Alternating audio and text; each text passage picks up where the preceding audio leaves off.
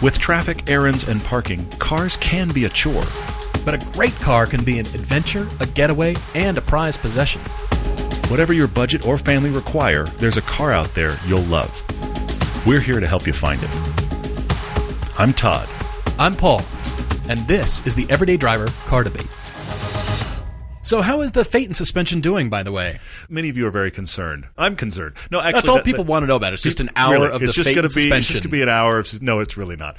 The suspension is being fixed, worked on. The 04s, I've mentioned this before, the 04s were known. This was the fail point of the 04s, was the suspension. Specifically, the right front strut. But they're symbiotic, so they all go down. Do you know why it's that particular strut? I don't know. I'm sure somebody knows, and you will probably write to me, and that would be helpful. But the front struts fail, and it's not that uncommon. It happens on the Bentleys of the same era, too, interestingly enough. It does? Yes, okay. No, I'm not gloating because everybody says, it's the Phaeton broke first. Well, no. As soon as I start going, the Maseratis... No. Yeah. I'm hoping... As soon as I do any of that, it'll break. I'm actually spending show money to get these fixes done right, because my hope is, since this is the known fail point of the car, that it's just going to run after this. But we'll see. We'll see. Ideally. But yes. The other thing is I had a few little electrical gremlins, so I had them start with count them, 2 batteries in the trunk.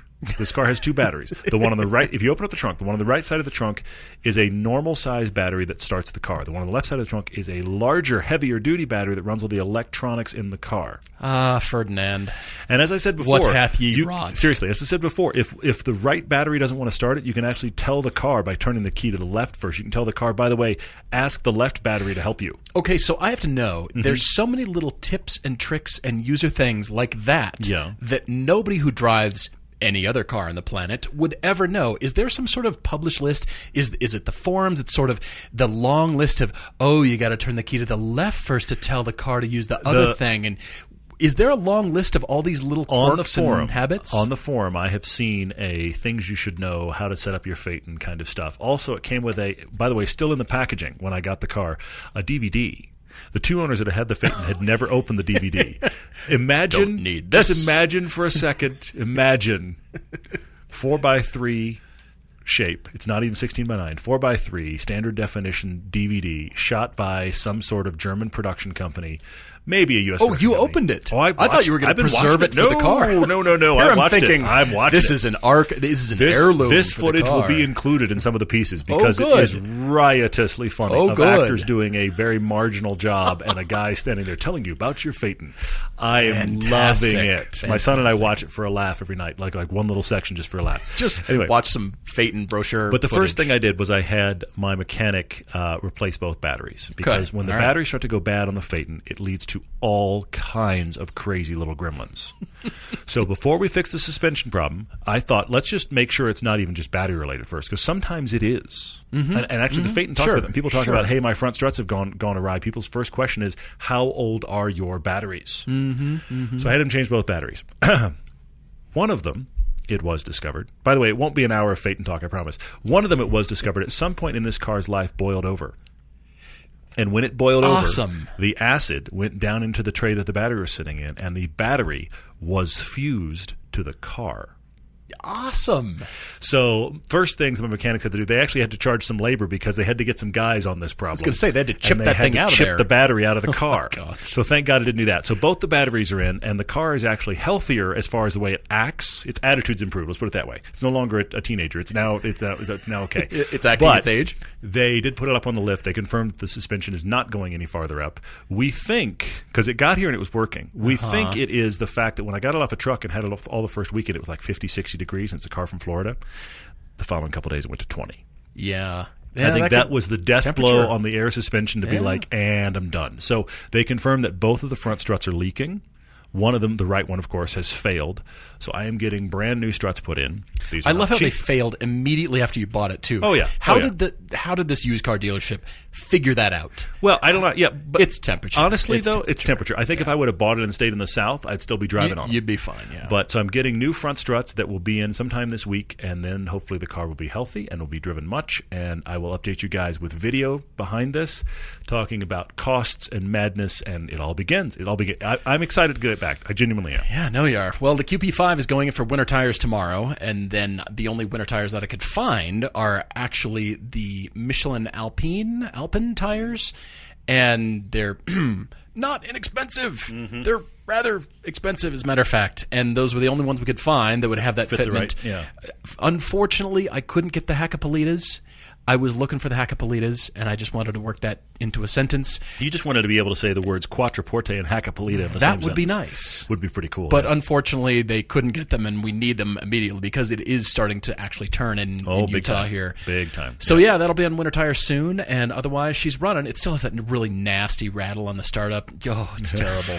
It's so disconcerting, and it diesels for a while. It still has your CEL, right? No, as a matter of fact, I forgot to tell you. It fixed itself? It fixed itself. Of course it did. I looked in the Maserati owner's manual, and it says, if the problem clears up, the CEL will turn off. And I thought, that's got to be a first in the history of Maserati where a CEL cleared up on its own. Awesome. But back to what you've said before, I think the problem with both these cars is that neither one of them There's only one? No. Like the headline problem is that neither one of them has been driven much in the past year of its life. Yeah, they've So just getting them running and getting fluids going through them and getting just in motion in some ways is going to burn the problems out. And then we'll have other problems. Ideally. Other problems like, now I have 20 degrees and the suspension goes, I can't handle this, and just fails. Yeah.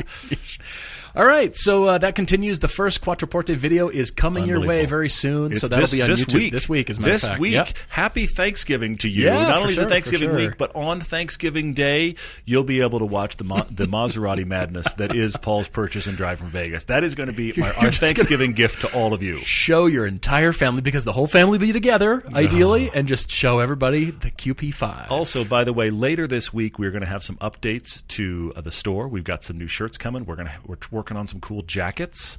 There's going to be some new Corvette-related stickers, possibly even a phone case. We're adding up stuff because it's Thanksgiving, which means starting on Friday of this week, I will be listening to Christmas music. But it also means that you're probably thinking about gifts to get people. You need more disdain and a little bit more Anyway. Sarcasm, I think, in your voice. No. It needs to be more dripping with... Yes. So anyway, but starting now, you're already thinking about, what do I get so-and-so for Christmas? And I do want to say, as much as I love and I use streaming of movies and TV, there is nothing like, here's the movie, I'm handing you a thing. All 5 of our feature films are available on Blu-ray. That includes 50 Years of the 9/11, Icon About in Threes, and last year's American Original About Corvettes. All 3 are available on Blu-ray. I will tell you right now, I stand on this completely. The best way to watch them is on Blu-ray. They look far better than any streaming service. It looks phenomenal on Blu-ray. I say get one of those for some family member that you're stuck about, that kind of likes cars. Get one of those films. They're available on our Amazon store. Yeah. They are out now. If you order them soon, you will have it well before Christmas too. So that's a great idea. That is my big Christmas plug. Every year we start getting little emails. I've already started. People are like, "What are some good Christmas gifts for car people?"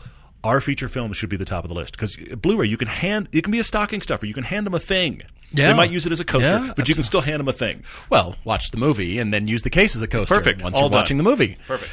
Guys, I want to hit the Spain and Portugal adventure for 2020. I want to remind you all about it. This is the Iberian Peninsula trip that Todd and I are planning. We need money soon. We need deposits soon. Yes. If you're thinking about going and you've got your thoughts set ahead on 2020. So my plan for all of you listening is to spend your Christmas bonus that is coming your way, ideally, and reserve that and put your money down. So you can go to everydaydriver.com, the adventures tab right in the middle. We're starting to plan 2020 for meetups, and we're getting to the pilgrimage trip. But the Iberian trip, that's late April 2020, and it's got all the details, including price. And the reason we need the money early is because there's no infrastructure in Spain and Portugal from an RSR for their cars. And so they are transporting everything, 6 transporters worth of cars from Belgium all the way out to the Iberian Peninsula. So then that means we need, transport fees already for your car, whatever you're getting. You're booking the car you'll be in April, and that's why the deposit, there's a lot of other infrastructure stuff to happen, but the deposit that says, hey, I'm going, has to be in by December 15th. That's coming up quick. Yes. You still have the opportunity to go. We've got a few people that have signed up, which is awesome. We're very excited to go. Hi, Ted, because you were the first one in, because of course you were. But we'd love to have people go. Please join us, and you can go get all the info there. We're up for other questions, but there's also FAQs and stuff there too. For sure. All right. Cybertruck. Oh, we're going to go there. It dropped. We're going to go there. It dropped. Right after we did our just last podcast. After we finished the last podcast. Yes. maybe it's a good thing because we could have spent the entire last LA Auto Show debrief podcast talking about this vehicle. The Cybertruck. Now, the memes have gone around the internet. Hopefully you formed an opinion by now. I guarantee you formed an opinion about the truck by now. Opinion. If you're listening to this, you know have an opinion everything, on Cybertruck. Yes. The smashed glass and the response from Tesla and Elon's response and everything about and the Toyota F-150. And I actually, in a weird way, I'm kind of glad that we're a few days out from the reveal. Okay. I like that the general opinion has had time to settle. I like that Tesla has time to respond. I'm not saying all the responses are good, but I like that all the volleys have happened back and forth. Because a lot of times what happened with Tesla vehicles is you and I have watched the reveal and instantly hopped on the podcast. And I like that in the case of this one, which is so polarizing to begin with, it's settled. You and I have talked about it plenty, but it's settled. We've listened to the volleys go back and forth. Yeah. And, answer or no answer and just see how it kind of settles. And now we can talk about it from that perspective. We're going to try to not take up a ton of time. And I know, but I do want to say 2 caveats really quickly. This isn't on the road yet. No one has one and won't for a couple of years. Correct. So let's keep that in mind. At the earliest. Let's keep that in mind. The earliest. Yeah. Secondly, I am certain that there are those of you that no matter what we say in the next 15, 20 minutes, half hour, you will send us a letter about how we hate Tesla. We have driven all their cars, and their cars are phenomenal. They're very, very well done. They're very good, yes. Then we get into the company, the way they do reveals, their deadlines, what's real and what's fake, the showmanship, and things start to go a little sideways. But fundamentally, they make good cars. Yeah, absolutely. I'm reiterating that. We like how they drive. We like the feeling you get when you're driving. And that's ultimately what we want to come away with is, do you like your car? Do you enjoy your car? And Teslas do that for so many people. Yes, they do. And we do know car enthusiasts who own Teslas and they're whatever else. Track junkies and they campaign Porsches or Miatas or whatever that is. Or even track their Tesla. Or they track their Tesla too. So I'm glad you made that caveat. I use LinkedIn quite a bit. And I've used it for most of my career, my professional career. Yeah. And I have a lot of connections to the design team of a lot of car companies because I like to see professional postings about projects they've worked on, and companies will do upcoming reveals, but it's more about behind the scenes or specific designers saying, "Hey, I worked on this." As we've said before, it's hard to hate up close. When you're talking to the person who actually designed it and they're proud of their work and they're, proud of everything, with the team, all that kind of stuff. Tesla aside, new designs are coming out from Mach-E to, a lot of Chinese car companies revealing their new thing. This represents a lot of effort by a lot of people. And so I like to see the perspective. To be honest, I have my own opinion about the truck, but I like to see the perspective of the design team. And there have been a lot of postings by the VR manager, the general, viz person, the PR manager there, visualization manager, and the design team there. Okay. And there's a lot of pride in this thing. They worked hard. Okay? Okay. Now, I have my opinion, and I'll just state it right now. I don't like it. Okay. However, I'm asking questions now at this point, and is it a generational thing to like or dislike? I get to see my niece and nephew very soon for Thanksgiving break. I don't know, with their schoolwork and their studies in college, I don't know that they've actually really paid attention and know what's out there. I want to actually ask them and show them and tell them about it, and then just say, okay, you're Gen Z. What do you think? Okay. What's your initial reaction to this? Because we've talked also a lot about Gen Z not being too into cars in general. Fair. And also we're seeing articles now, thank you, Chance, for sending, about SUVs, a little bit of a backlash against SUVs by millennials and Gen Z and not wanting to buy those. That's an interesting side note. Okay, so is it generational only, or is it stylistic? What is that? I guess I like what the continuation of how Tesla approaches reveals, because again, as we've all stated, here we are all talking about it, and there's been zero PR. They're the best at that. They are the best at that. I mean, for that, they get the highest of all marks. Will Texas and Colorado and all the southern states of the U.S. like the truck? Remains to be seen. And then finally, what is the design language of Tesla at this point? Because you place the truck next to the rest of the lineup. Great question. Does anything go? If you took the badges and you didn't know that was a Tesla, and you were told this is a new truck from a company, from an electric automaker, whose do you think this belongs to? You're right. It doesn't connect at all. I don't know. Honestly, I don't know. I don't see the design language anywhere else. I agree with you. And I've said this before. I actually think that the Model S is a massive victory of design. I know I'm not the design guy, but I think it is a phenomenal-looking, full-size sedan that has aged very, very well. It has aged very well. And I actually think it remains the best-looking thing in their lineup. I think the Model 3 and the Model Y and the Model X, they're all variations of the Model S styling. It's like, take that styling and do it in this shape, and it's never worked as well. Now there is a fundamental break to something that looks totally different. And, of course, you can speak to the styling a million times better than I can, but I actually am going to say this. I don't think it's ugly. I think there are uglier cars being made. Which? The S or the Cybertruck? Cybertruck. The Cybertruck. Okay. I don't think it's ugly. I think there are uglier cars being made. Okay. However, I think it looks amateur, and I don't think that's acceptable from a company that is supposed to be cutting edge. And I have heard the excuses, and I am putting in an excuse category. Well, when you use this material, you have to stamp it. It has to be excuse. Ultimately, it looks amateur from a designer that has a history, long before Tesla, of doing great-looking stuff. From a company whose style is paramount. They are, I know it's cliched, but they are the Apple of cars. So style is if Apple released a product that looked amateur, the world would lose its mind. Absolutely. Okay? Absolutely. It looks like something, this joke's been made, it looks like something a child could draw, or somebody built in an 8-bit video game, or something he thought, I've heard all of these, or somebody thought up for the original Blade Runner in the late 70s, early 80s. Yeah. That isn't okay.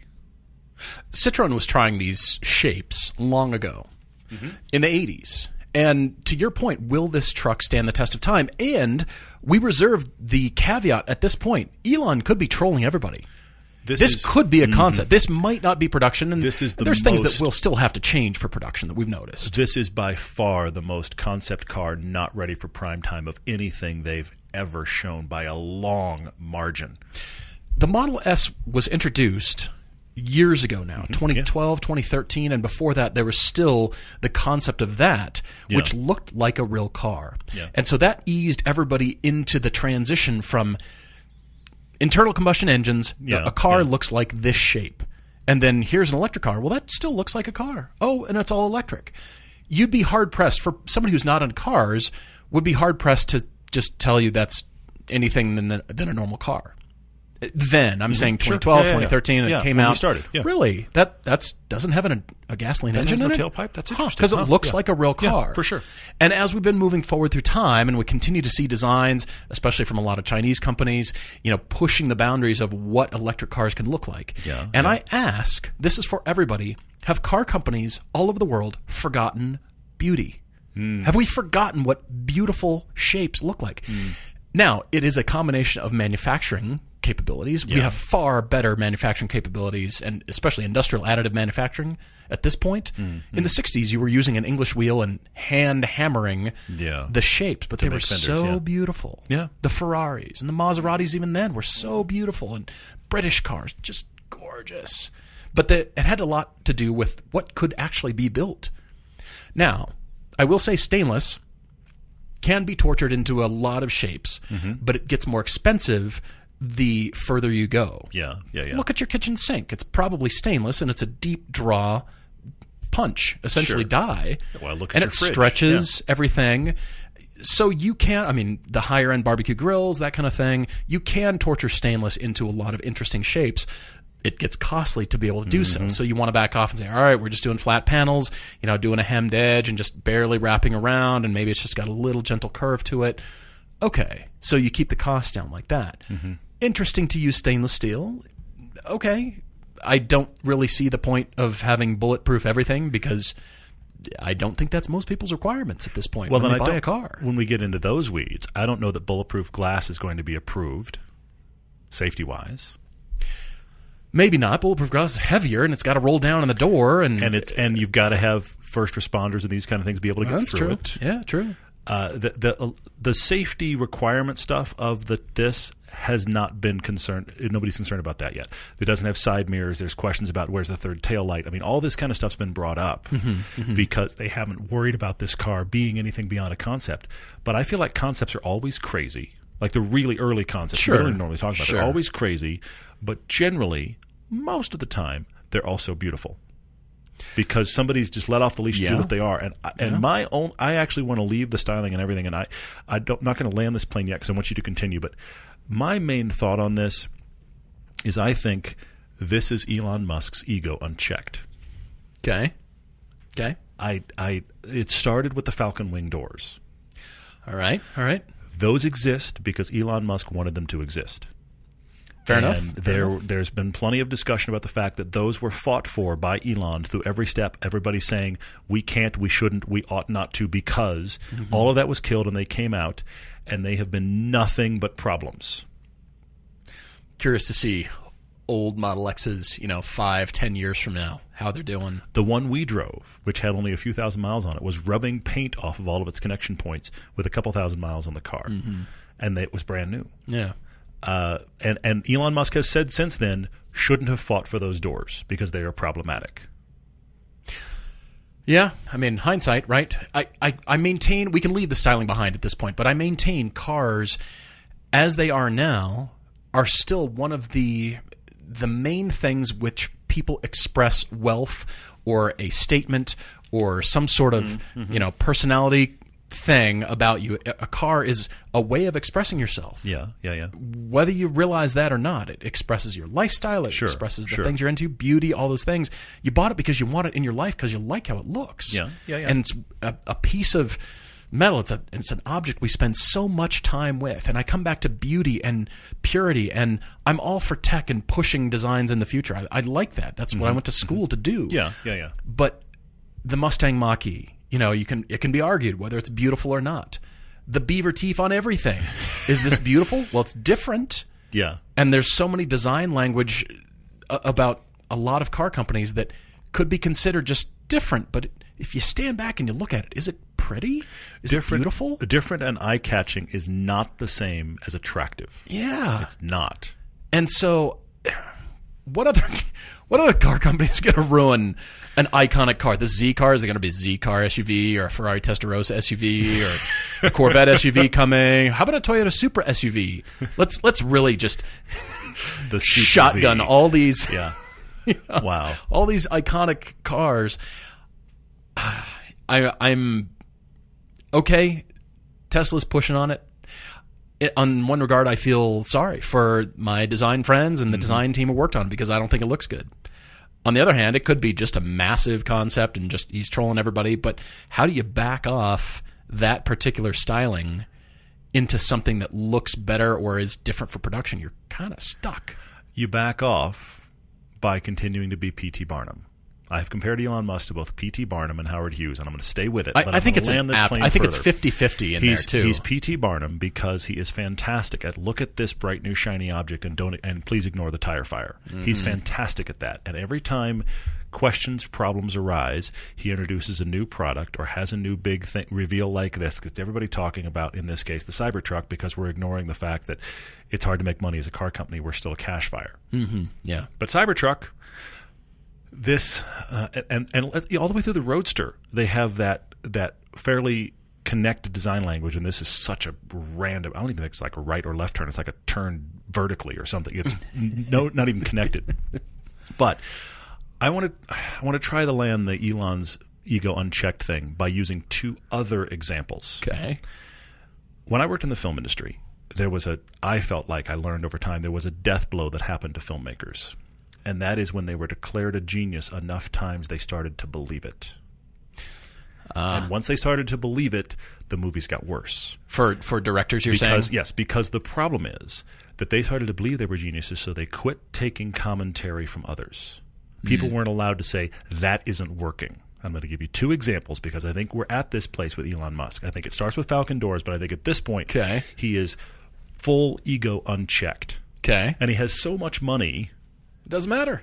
He can do whatever he wants. Yeah. He can say he's saving the planet, but ultimately he's lining his pockets. I hate to say it. Yeah. But Howard Hughes and George Lucas, two very different people, both declared geniuses in their own lifetimes. Okay? Howard Hughes created a lot of crazy airplane designs and create a bunch of money for himself. Huge military contracts, was known to be a genius in his own time. Sure. George Lucas creates Star Wars. And by the way, random side note, I'm going into movies. When George Lucas was shooting the original Star Wars, Steven Spielberg was shooting the original Close Encounters of the Third Kind. Okay, all right. They were buddies. They visited each other's sets. No kidding. Lucas said to Spielberg, "You are making a movie for the ages. Close Encounters is going to be a definitive sci-fi film. This movie is going to live on, and I'm starting to get really worried that I'm making a stupid space movie for kids." He was wrong, obviously.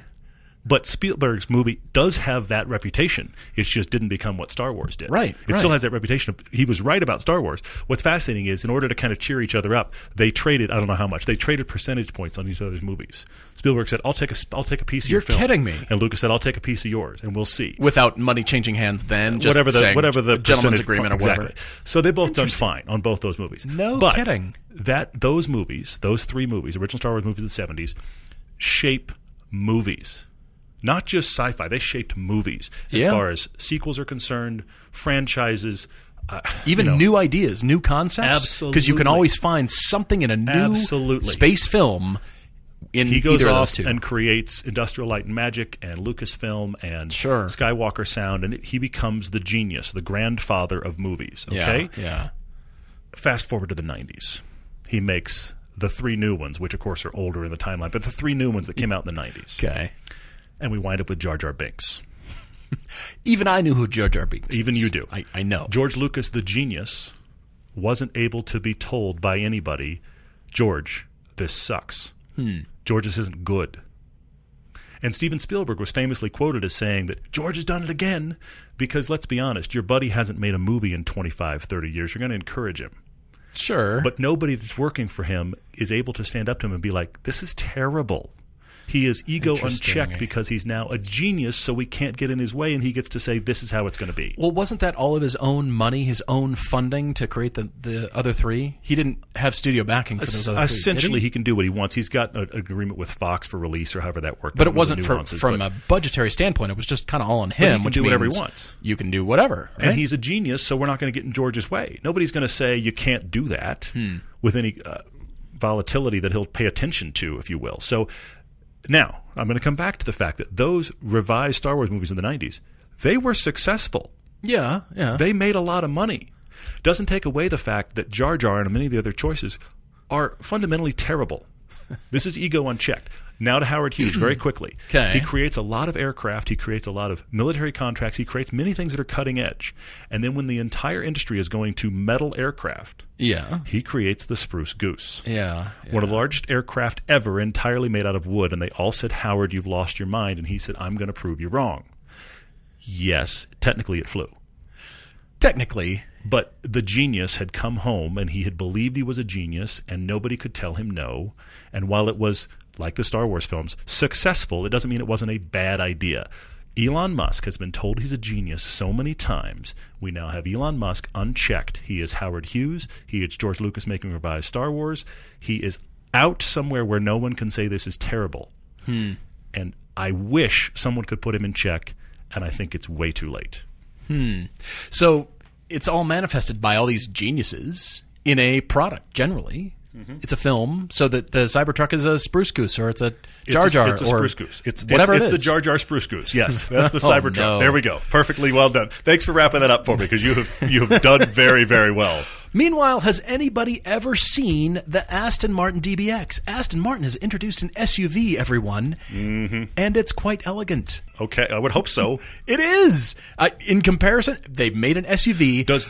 It's actually quite elegant. There's some beautiful surfaces to it. Do they need Aston Martin SUV? Yeah. Well, that's what people are buying right now, so everybody feels Ferrari's coming out with an SUV too. I'm sure it'll be a shape. Does the Cybertruck make the Mach-E attractive?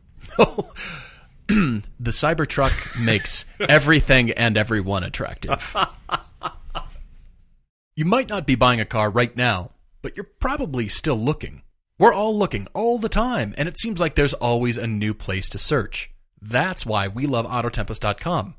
With Autotempest, you can only enter your search one time and see results from Cars.com, eBay, all of Craigslist, and many more. Or you can jump to AutoTrader or Car Gurus without entering anything new. Your same search on a new site. So if you're looking for fun or you need a car right now, don't search all over. Start at Autotempest.com. All the cars, one search. The weather's changing, but the sun is still out, and it's baking your car's interior. Luckily, all you need is a custom sunscreen from our friends at Covercraft. They're awesome. They're amazing. These foldable sunscreens fit perfectly in the windshield of your car and keep your car cooler when you're off enjoying the sunshine. These custom sunscreens come in a variety of colors, and they're an affordable and simple way to keep your car cooler in the summer and protected from damaging UV rays all year long. We swear by our custom sunscreens. I love it. It's one of our very favorite car accessories. Remember, you can get 10% off your car sunscreen by using the code EVERYDAY right now at covercraft.com, or you can follow the link from our sponsors page. Welcome to the second half of the podcast. We're actually going to do a car debate for Chris, and it has nothing to do with Teslas or the Cybertruck for that matter. That's for sure. I thought about recommending a Cybertruck just for fun, but we're not going to. Chris writes to us. Chris L., he says that he hates us. He's not alone. There will be Tesla letters, by the way. No, there will be plenty of that coming in. Yeah. He's kidding. He says we are the source of his automotive problems because every car we recommend, he wants. He wants the old 944. He wants the M2. But on the other hand, we're also a great asset to his marriage.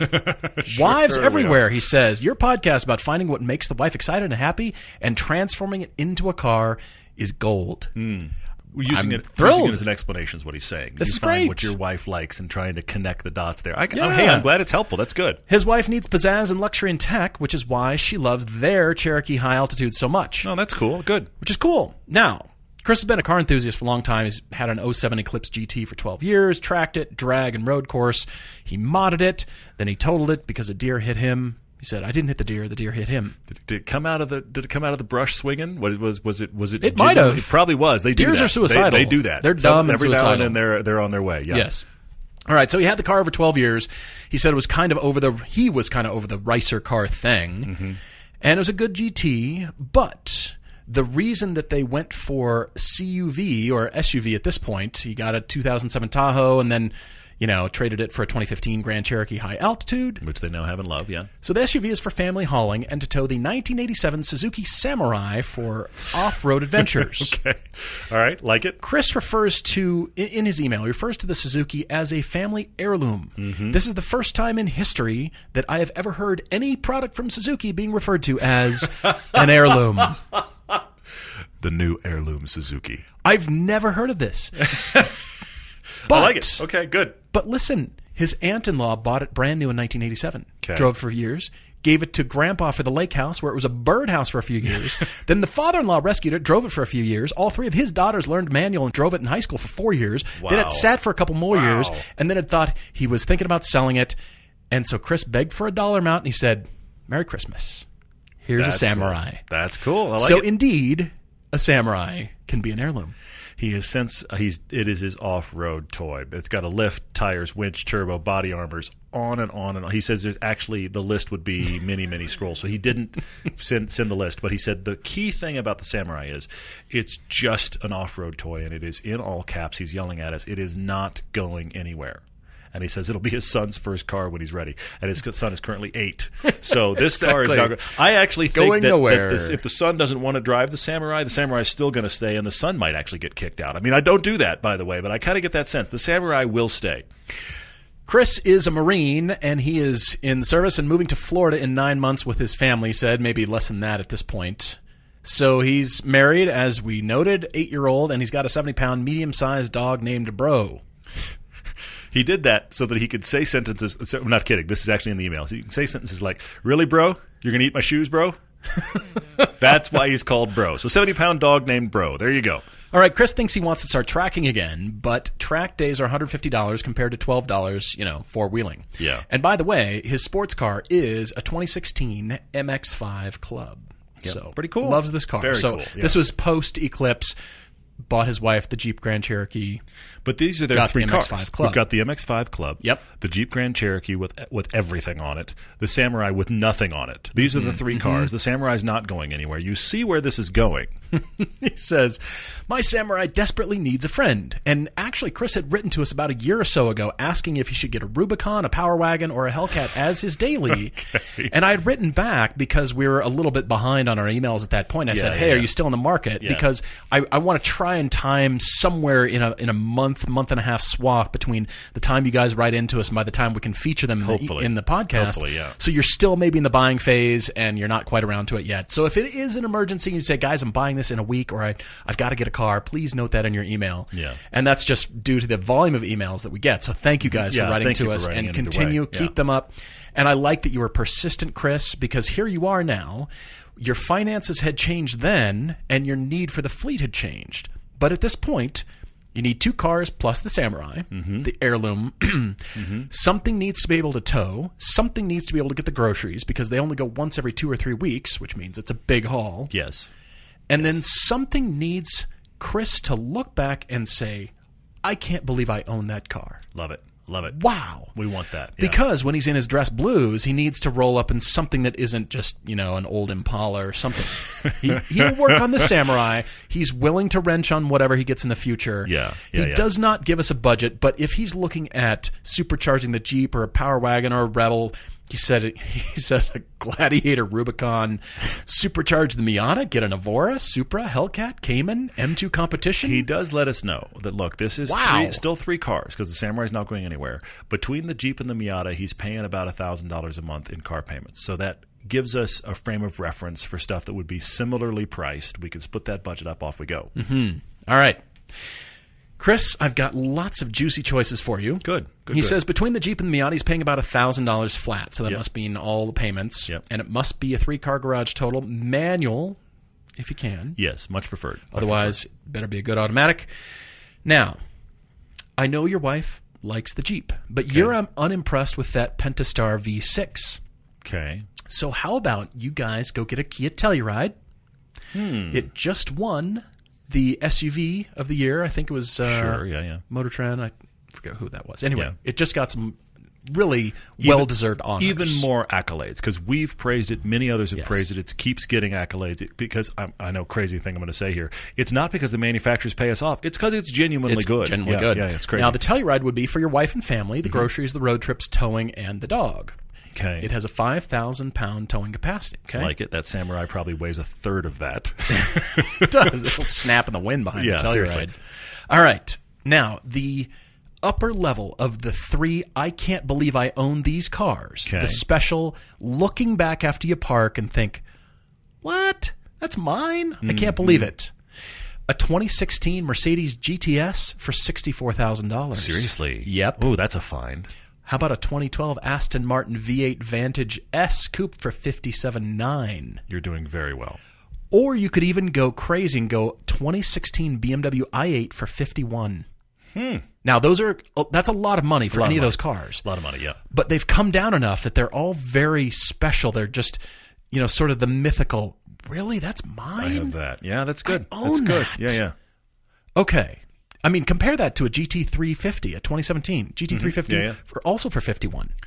Fair point. I mean, Fair point. You're right. Don't get me wrong. GT350 like the is special. But I take your point, yeah. But I can't believe I own that. I mean, I still do, though, when I came, I can't believe I own this car. Yeah. However, the step down from that is M2 competition. I like it. Tasty. Okay. Even a non-competition, prior gen, essentially. Caymans are special. But if you get the Telluride... Okay. For the still special and affordable, you're looking back and you think, wow, that's mine, is a Jaguar F-Type R for $40,000. Oh, nice. Or you could find a V6 supercharged with a manual for the same price. As a matter of fact, I found you a 2016 orange and black, the black wheels, 28,000 miles, $40,000, manual transmission. Oh. You roll up in that. It's very nice. It's very nice. There's a red one around Park City. Yeah. Every time Todd and I see this car, we just think, oh, yeah, wow, that just looks so tight. It's all-wheel drive. He drives it year-round. It's So bright red. classy. I love seeing that on a nasty, snowy day. I want to shake the guy's hand, but it's awful cold out. But, yeah, year-round. It's drives a just, car year-round. it It's looks awesome. great. It does. Every time it's in bright red, just strikes you. It's fantastic. That is a classy choice. They're not that bad. For $40,000, slightly used, Jaguar F-Type. Find the manual, get the R, get the S, whatever you want. F-Type is for you, Chris. You've done well. I like this. Chris, I've got a couple things to unpack with you here, but then I've got a couple of recommendations. The big thing I want to come away with is you need an SUV. You have one that your wife loves. Why rock the boat? It's not your primary car. She loves the Jeep Grand Cherokee. She loves it. Why not just stay with it? I mean, I honestly think that's a real viable thing because there's an interesting thing you say here. In the midst of all of this, you talk about taking the Samurai out. And I'm not sure if I can find it again in this email, but you made a comment where you said, here it is, you're concerned because you want to keep the Jeep nice, and you're concerned if the Samurai gets stuck somewhere, you don't want to take the Jeep off to save the Samurai. But here's my larger problem. If you're going to get any SUV your wife likes, you're going to feel that way about it. Yeah. I don't think you can shop for your truck this way. I think you need to have the Samurai goes off and gets nuts and it breaks. Find a friend, a tow truck, a buddy. For the times you have to actually completely rescue it, like you can't actually drive it out, then handle that problem then versus shop a car that you're worried about not being able to. That's like the 3 times most people use a pickup. I wonder if AAA goes out onto Fins and Things in Moab. Hi. They might there. I've paid a lot of money for my membership. Do you guys come? Do you have chopper lift out? Do you deliver? Do you deliver? That's awesome. But here's the thing. I think if you're concerned about taking the nice SUV to save the Samurai, that's going to carry over to whatever SUV you have. So if she likes the Jeep, I really think there's a viable discussion here to just keep it. And if you don't feel like it's got enough power, you're a modding guy, then mod it. But if she likes it, I'm kind of like, do we shop? I do like the Telluride. I think it solves a lot of problems, but I still think it has the same problem, which is if you're worried about taking it to save the Samurai down some nasty road, whatever nice SUV you have, you're going to feel that way. True. So that when I read this, the only reason I really take away that you want to get rid of the Jeep is this salvation element. I don't want to take it out to save the Samurai. Just don't put that pressure on it. Whatever your nice SUV is, just have it be the nice family car your wife likes. So for the moment, I'm leaving you in the Jeep, even though I do love the Telluride. Okay. I went shopping for genuinely fun sports cars that I think you can afford, that you would walk away from, and there's not another one in the parking lot, and you would think, I own that car. I love this thinking. I love the line of thinking. I do too. I'm shopping at $40,000 to $50,000. Okay, all right. Which may be a little high, but I think it's a viable range. Well, it's a trade-off between I can't believe it versus still being affordable. And look, as we've said before, we love the Miata. The MX-5, you can't go wrong. It's a phenomenal car to drive. For sure. I agree. I think short of the RF, they are normal enough, almost common enough, that it's hard to have it be a car, kind of like the GT350 Mustang. It looks enough like mundane Mustangs that it's harder for people to be like, wow. Because they just think it's a Miata, which is phenomenal, but it's a Miata. The RF kind of separates itself from that, and people that are in the know see things like an M2 Competition or a GT350 Mustang, and they know there's something different. But most people, it's just another one of those. And I think that's something you're not feeling with the Miata. The Miata is awesome to drive, but not like whoa enough. So I have 2. Okay. One is the 987. That was your old generation, so the mid 2000s. Yeah. Boxster Spider. Oh. They are $45,000 to $50,000. I found them. And that'll be perfect for Florida too. You've got a Miata right now. You're a convertible guy. You will love that car in Florida. You will not see another one. Ooh. You park that in the parking lot at the base. Nobody else has one. And if they do, become friends with that person because there are not many of those cars. Boxster Spider, that first-gen Boxster Spider is actually phenomenal to drive, really, really good to drive. Get that in that great 6-speed. You'll love that car. And then another one you will not see coming and going that is in the same price point, the Evora S. Yeah, you had the Evora on your list, and it's not quite the 400. It's Get not. the Evora S supercharged with the 6-speed. It leaves you with a great feeling. That is a fantastic car to drive, and you just simply don't see them. Mm-hmm. I actually almost feel like, granted, I say this because at our local Cars and Coffee, this is true. I feel like I see Elises more than I see Evoras, which is a tragedy because it's a great car. Park City's littered with Elises. There are 4 now that come to Cars and Coffee, much to my son's chagrin. He was so excited when we were the only one, and now it's like the full Skittles lineup is coming to Cars and Coffee. It's great. I'm the only yellow one. I think if we see another yellow one, it's going to actually physically break my son's heart. I hope not. But at the same time, we have yellow, red, black, bright blue with stripes. And Vlad, we've got red. Well, yeah. You said red. Okay, great. There's also a gray one with maroon stripes. There's an orange one in town. I am the only yellow one, but we do have Skittles of Elises, and I think there's one Evora in Salt Lake. Chris, you've got some shopping to do. Please write us with your car conclusions. That goes for everybody, all your car conclusions, and keep writing your debates as well. I know you guys are shopping. It's year end, even the beginning of 2020. Please write to us with your debates and your story along with it. For sure. everydaydrivertv@gmail.com or everydaydriver. Up top, under the About tab, there's the contact button. A lot of you do that, so thank you very much. Jump into social media questions. I have to tell you a little story from John G. His handle on Instagram is I'm No Superman. John and his new wife honeymooned at Griot's Garage in Tacoma, Washington. Yes, that's right. Yes, part of their trip was to Seattle, and they Turoed a Porsche 911, and they went straight to Griot's Garage to the headquarters, and we were able to get them a little bit behind the scenes because you heard Nick on when we were on with did the live, Nick and Richard from the live podcast with Griot's. John said in the questions, hey, I'm going to be coming there on my honeymoon. And Nick said, we'll get you a tour, my If friend. you come on your honeymoon, you get a tour. That was and they did. Thank you to the whole family at Griot's for getting John and his wife behind the scenes, a little bit of a tour. And John, I'm glad you went. But his question is, how do you deal with automotive ADD? Because, after touring the 911, of course, he's got the goal of owning a Porsche as his next car. Mm-hmm. The disease is strong, I agree. And he says it's hard not to get distracted by all these other cars, especially his job taking pictures for dealerships and for their inventory. So, does he embrace the disease, caution to the wind, and chase the what-ifs? Okay. Or does he hold out, stick to the plan, and continue saving for the Porsche? You had the word saving, and you wrote into this podcast. That's a disconnect. Yeah, I'm sorry about that. Oh, man. John, we've always said, since the beginning of time, you don't have to dislike a car to get rid of it. True. You don't have to dislike your goal to get rid of it either. Yes. You can always get a car and then get something else too. And the fingers are pointed at me just as much as everybody else. I mean, how long does the Lotus stick around is the question. I hear you. These are the questions. So, you're absolutely right. I do say continue saving because, with the goal on the Porsches, because as your savings increases, then the model you're able to afford might change. Interesting point. Even though you want the 911. You might go a different route. Mm-hmm. Interesting. I still have never owned a 911 in my life. Yeah. And I've had front-engine Porsche, I have the mid-engine, and I'm still somehow huge on Caymans. The one. It's very really, funny. I'm still big on Caymans just because their dynamics are just so brilliant. Phenomenal. They're so good.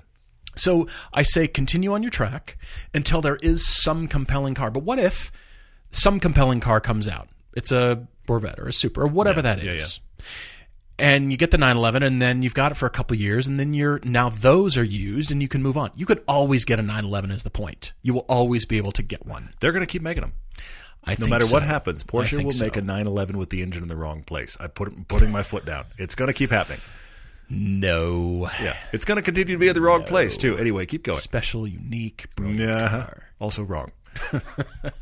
So, John, I say keep on the track because what car will knock the 911 off in your shopping to make you really switch? Because, and let's say it does, and you're still fondly looking back over your shoulder but I still want a 911. Fine. Get the 911. Get it out of your system. Yeah. And you might say, yep, that's the right choice. Or you might have it for a year or two and say, you know what? I'd like a different something. Let's do something else. That's okay too. So you have my permission for either, but I say keep on the track because I know you want that car. It pushed you over the edge even more, Turoing one. And we'll see. Just keep saving. I can't believe you recommended he save because I would just say buy a fun car now, get a 911 later, but everybody's different. Andrew Stein wrote in on Facebook, and I love that you brought this up, and I want to attack it from a couple of different angles. He brought up a Jalopnik article from our friend of the show, Eric Schilling, on there. We've seen him at a few reveals. So, Eric, if you're listening, hey, man, how are you? Eric wrote a really good article about Ford and GM's decision to abandon small cars is already costing them. The quote he has in the article is that according to analysts, 42% of Chevy Cruze and Ford Focus owners are staying in the passenger car segment, which means they're jumping brands. Meanwhile, at the LA Auto Show this past week, the CEO of Volkswagen was quoted as saying he expects the tide to turn, that he thinks there's going to be a refusal to get an SUV in the same way we've talked about it before, in the same way we talked about happening to station wagons and then minivans, where the next generation coming up is going to look at those and go, ooh, that's what parents drive, and they're going to want a small car. And Volkswagen is counting on it. In spite of the fact they're making SUVs, they are counting on their small car lineup to stay because they think the turn is coming. I think it's coming too. But we'll see where it goes because and you've asked, do I think Ford or GM, do we think Ford and GM is going to change their mind? When the money changes, they will change. While they continue to print money on SUVs, they're going to keep putting all the tooling and design into SUVs. And when the conversation in mass turns, and those are no longer cool, they will keep the icons. The Explorer will stay, the Tahoe will stay, and all the other ones that have popped up in the last 10 or 15 years, those will die, and they'll go back to some old, oh, look, Ford has re-released the Fiesta. It can't come fast enough, by the way. The current European Fiesta ST is on our list for trying to do I'm having new ideas. I haven't even shared with you, Paul. I have new ideas for how to do a Forbidden Fruit episode and include that car. Oh, so good. I want to talk about that because I want to get that car on camera. Does this mean travel? Of course it does. Okay, good. But yeah, because all we have is money, especially with these big sedans burning a hole in Right. our wallets. Anyway, Right. but I actually Awesome. think this is very interesting because we're hearing from sources on the automotive world now of, gravy train can't last forever. Flying Bavarian on Instagram says, what is the perfect companion car to the Cybertruck? Well, anything out of the original Blade Runner, which is what, 30 years old now? 40? Yes. Yeah. Yes, I agree. He suggests the Alfa Romeo SZ, the Sprint Zagato, because they probably share the same build quality. Well, we'll see. We'll see. Zing! I will say, I'm thinking about Buckminster Fuller and his geodesic dome. And like you do. He designed a car. Okay. It looks nothing like what his geodesic dome, which the domes look like the Cybertruck. But the Dymaxion car that Buckminster Fuller invented I'm sorry, is excuse the you? perfect companion. Spell that. It's Dymaxion. Okay, I'm literally looking up as we speak. Dymaxion. Okay. And look this up. Buckminster Fuller, inventor.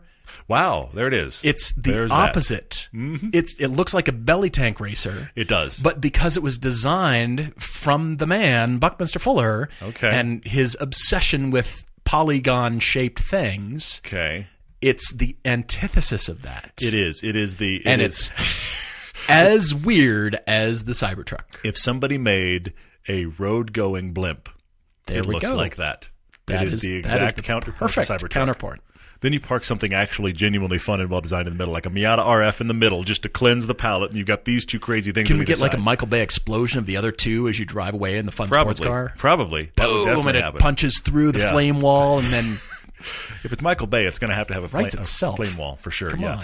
Keith said to me, "Hey, did I watch The Art of Racing in the Rain? Is it worth watching, or just stick with the book?" Keith, have you read the book? The book is better. I mean, this is not a surprise. Book versions of movies generally are better. There are a few changes in The Art of Racing in the Rain that make that I think the book did better, but I understand, the filmmaker in me understands why they changed it. For those of you that have seen the film and read the book, there's a lawsuit that happens in the course of the film. I won't tell you how and why. The lawsuit is clearly something that was kind of tacked on to the story to add drama in the actual book, and it kind of works in the book, and it kind of works a little less in the movie, but I understand why they made the changes they made. I really like it. It's great to see it. It hits all the buttons for me as a movie. Animals, old animals, animals that love their owners, kids, cars, racing. I could go on, okay? It hits all the buttons, so it is very fun to watch. But the interesting thing is I watched it within a couple weeks of Ford versus Ferrari. Okay. The Art of Racing in the Rain I'm going to put it this way. It is a good movie adaptation of a better book. Okay, sure. Ford versus Ferrari is a car movie. And I don't think that our Racing in the Rain really is. It's a movie that has cars in it and racing stuff in it, but I wouldn't call it a car movie. Well, even the trailer didn't suggest that to me. True. Whereas Ford versus Ferrari, car movie. Exactly. All right. Seth K says, why do we think Audi gets passed over so often when discussing luxury brands? I was thinking about this when we were talking about the shift between BMW and Mercedes. Do we think Audi is an underdog or just not as good as Mercedes? And where do we think Audi stands amongst the German car brands? I think they're continually pushing themselves as different, as an alternative, not as good here and not as good here. Because of the engine placement in a lot of their cars, they've had different handling characteristics than the BMW and the Mercedes. Understood. However, every new Audi Todd and I have gotten in has been a reawakening, I think, for you and I going, wow, they're coming to play in a different way, and they're sort of defining themselves in even a different category, I think. Yeah. And it's not necessarily just high-end luxury. It's not necessarily just the ultimate driving machine kind of headspace. It's a bit of both. It kind of goes back and forth depending on the model. But I'm continually impressed with everything we get into now. The new Audis, a lot of tech. It's very much distinguishing themselves in the tech arena. Very, very well. Yeah. I mean, they're kind of shooting way out front, to be honest. Yeah. Even though the other two cars, the other two brands are great. Don't get me wrong. But as far as tech, they're way out there. And then the way they drive and the speed they carry, you can tell they're designed for the roads around Ingolstadt. You can tell. You feel it. I've always felt like Audi, and again, they are the pinnacle brand in the Volkswagen group. They are you step up through Volkswagen into Audi, okay? Mm-hmm. They remain like Volkswagens do. And I say that to say they are excellent in every category, but rarely a personality standout. And I think Mercedes and BMW have kind of weird personality traits, and they trade punches to which one's more interesting, whereas Audi just kind of continues as very solid, a good alternative, well-designed. They drive well, nice interiors. There's not really a strike against them, but they never really stand up and cheer either because they're just a little staid, which the Volkswagen Group generally is. Mm-hmm. So you can't take anything away from them, that they're just not the party animal, whereas I do think that Mercedes and BMW, they fight over who's going to get that while also making luxury cars. Yeah, I can see that. Interesting. All right, on Twitter, did you see the Guitar Piper says, is it all possible that the piano black is just gloss black painted ordinary body panels? Well, we discussed this, and this came up because we noticed on the new Land Rover Defender that the exterior was using piano black on the hood and the entire roof in some cases on the new Defender. Just shocking. The reason it's so shocking is because it scratches so easily. It has been used up to this point as an interior material. Mm-hmm. And he says the real problem with piano black interior bits is they're a certain type of plastic. Yes, they are nylon, essentially. They're polyamide 6/6 long thread fiber reinforced thermoplastic composite. Of course you knew that. Of course you did, yeah. So it's thermoplastic. So yes, it's molded, but that means that surface of the mold is highly polished to give it a smooth surface. Mm-hmm. But that smooth surface scratches almost instantaneously, despite what BASF and despite what companies are working with their OEM car companies to develop scratch-resistant thermoplastics. Yeah. That's tough and used on the outside of a car, not to mention the Defender, which is entirely positioned as off-road. Yeah. So this is why it's so confusing to us. And we put our hands on these pieces. These are plastic pieces. These were not metal pieces. They're not painted, indeed. They're not paint. It was fascinating. They are indeed the molded piece. And you can tell in the design. You can see, that's molded piece on top of the roof. What? Don't get it. Yeah. MC Randall7 said on Instagram, what American muscle car would you restore or rest-a-mod if money were no object? So just grab an American muscle car and resto-mod to the greatest version you can imagine. Okay. The first one I think of is a second-gen Corvette. And I wouldn't even get a split window. I would get the hardtop second-gen Corvette, and all the running gear is modern. That is nice. I can see that. I would really love one. We've seen a bunch at SEMA, actually, that just really great executions. Like that. All right, so we've got to end on some philosophy here from Shane, who says, my anonymous friend wants to know what the proper response is to his wife coming home with a warning notice from a police officer who pulled her over doing 20 over in a 25. Ooh. Okay. When only the day before, she said to her husband, I don't want you driving my car. You always drive like you're on a racetrack. And side note, laughing hysterically can be scratched off the list of proper responses. It's a no-go zone. So, do you have an answer for this? I'm very curious how you're going to tackle this. I was thinking it's less about discussion and more about a gift in the form of a radar detector. Honey, may I give you one of these? Just, this might be helpful, because it's not a get-out-of-jail-free card. And it's not designed to just, hey, go speed because you've got one of these things. It's foolproof. It's neither of the above. It just gives you a bit of a warning. Just a few seconds warning. Shane, can your friend and his wife... Yeah, hello, wife. Can you two agree to laugh about this and enjoy the irony of it, so that gives you just the tiniest bit of a free pass? That's what I'm hoping. Maybe I'm hoping that there's some latitude. There's just it's one of those things that parents do with kids in the kitchen, where you're having a conversation at a level that they're just not tracking with. It's that kind of parental moment where you just kind of agree without a whole lot of words about, all right, I get it. That just happened. I just said that to you. Now I got this warning. We all drive the same. Okay. I mean, on the other hand, what's wrong with speed? There isn't technically anything wrong with it. In a 25, there's a lot wrong with it. 25 is probably a school zone. That's it's a school zone, or it's a neighborhood, and it's probably my neighborhood and everybody in my neighborhood. I try to do 25. I really do. It's tough. It's very hard. Yes, I've been in your neighborhood and thinking like 25. Wow, I'm at 25 already. Get out and paddle. Yeah, seriously. What the heck? No, I hope that the two of you can just have kind of that private parental laugh about it. And but Shane, do you want to drive her car? I mean, you're talking to his anonymous friend. Oh yes, right? Does your friend have an anonymous car? Anonymous fun? Yeah, I think you do. What car does he drive? What does your friend drive? How about because he can drive that fast? Gift certificate to dinner or something. I don't know. We'll see. Guys, thanks a million for your questions, as always. Really appreciate it. Send us your car debates and go to everydaydriver.com to check out the Iberian Peninsula trip. That is Spain and Portugal.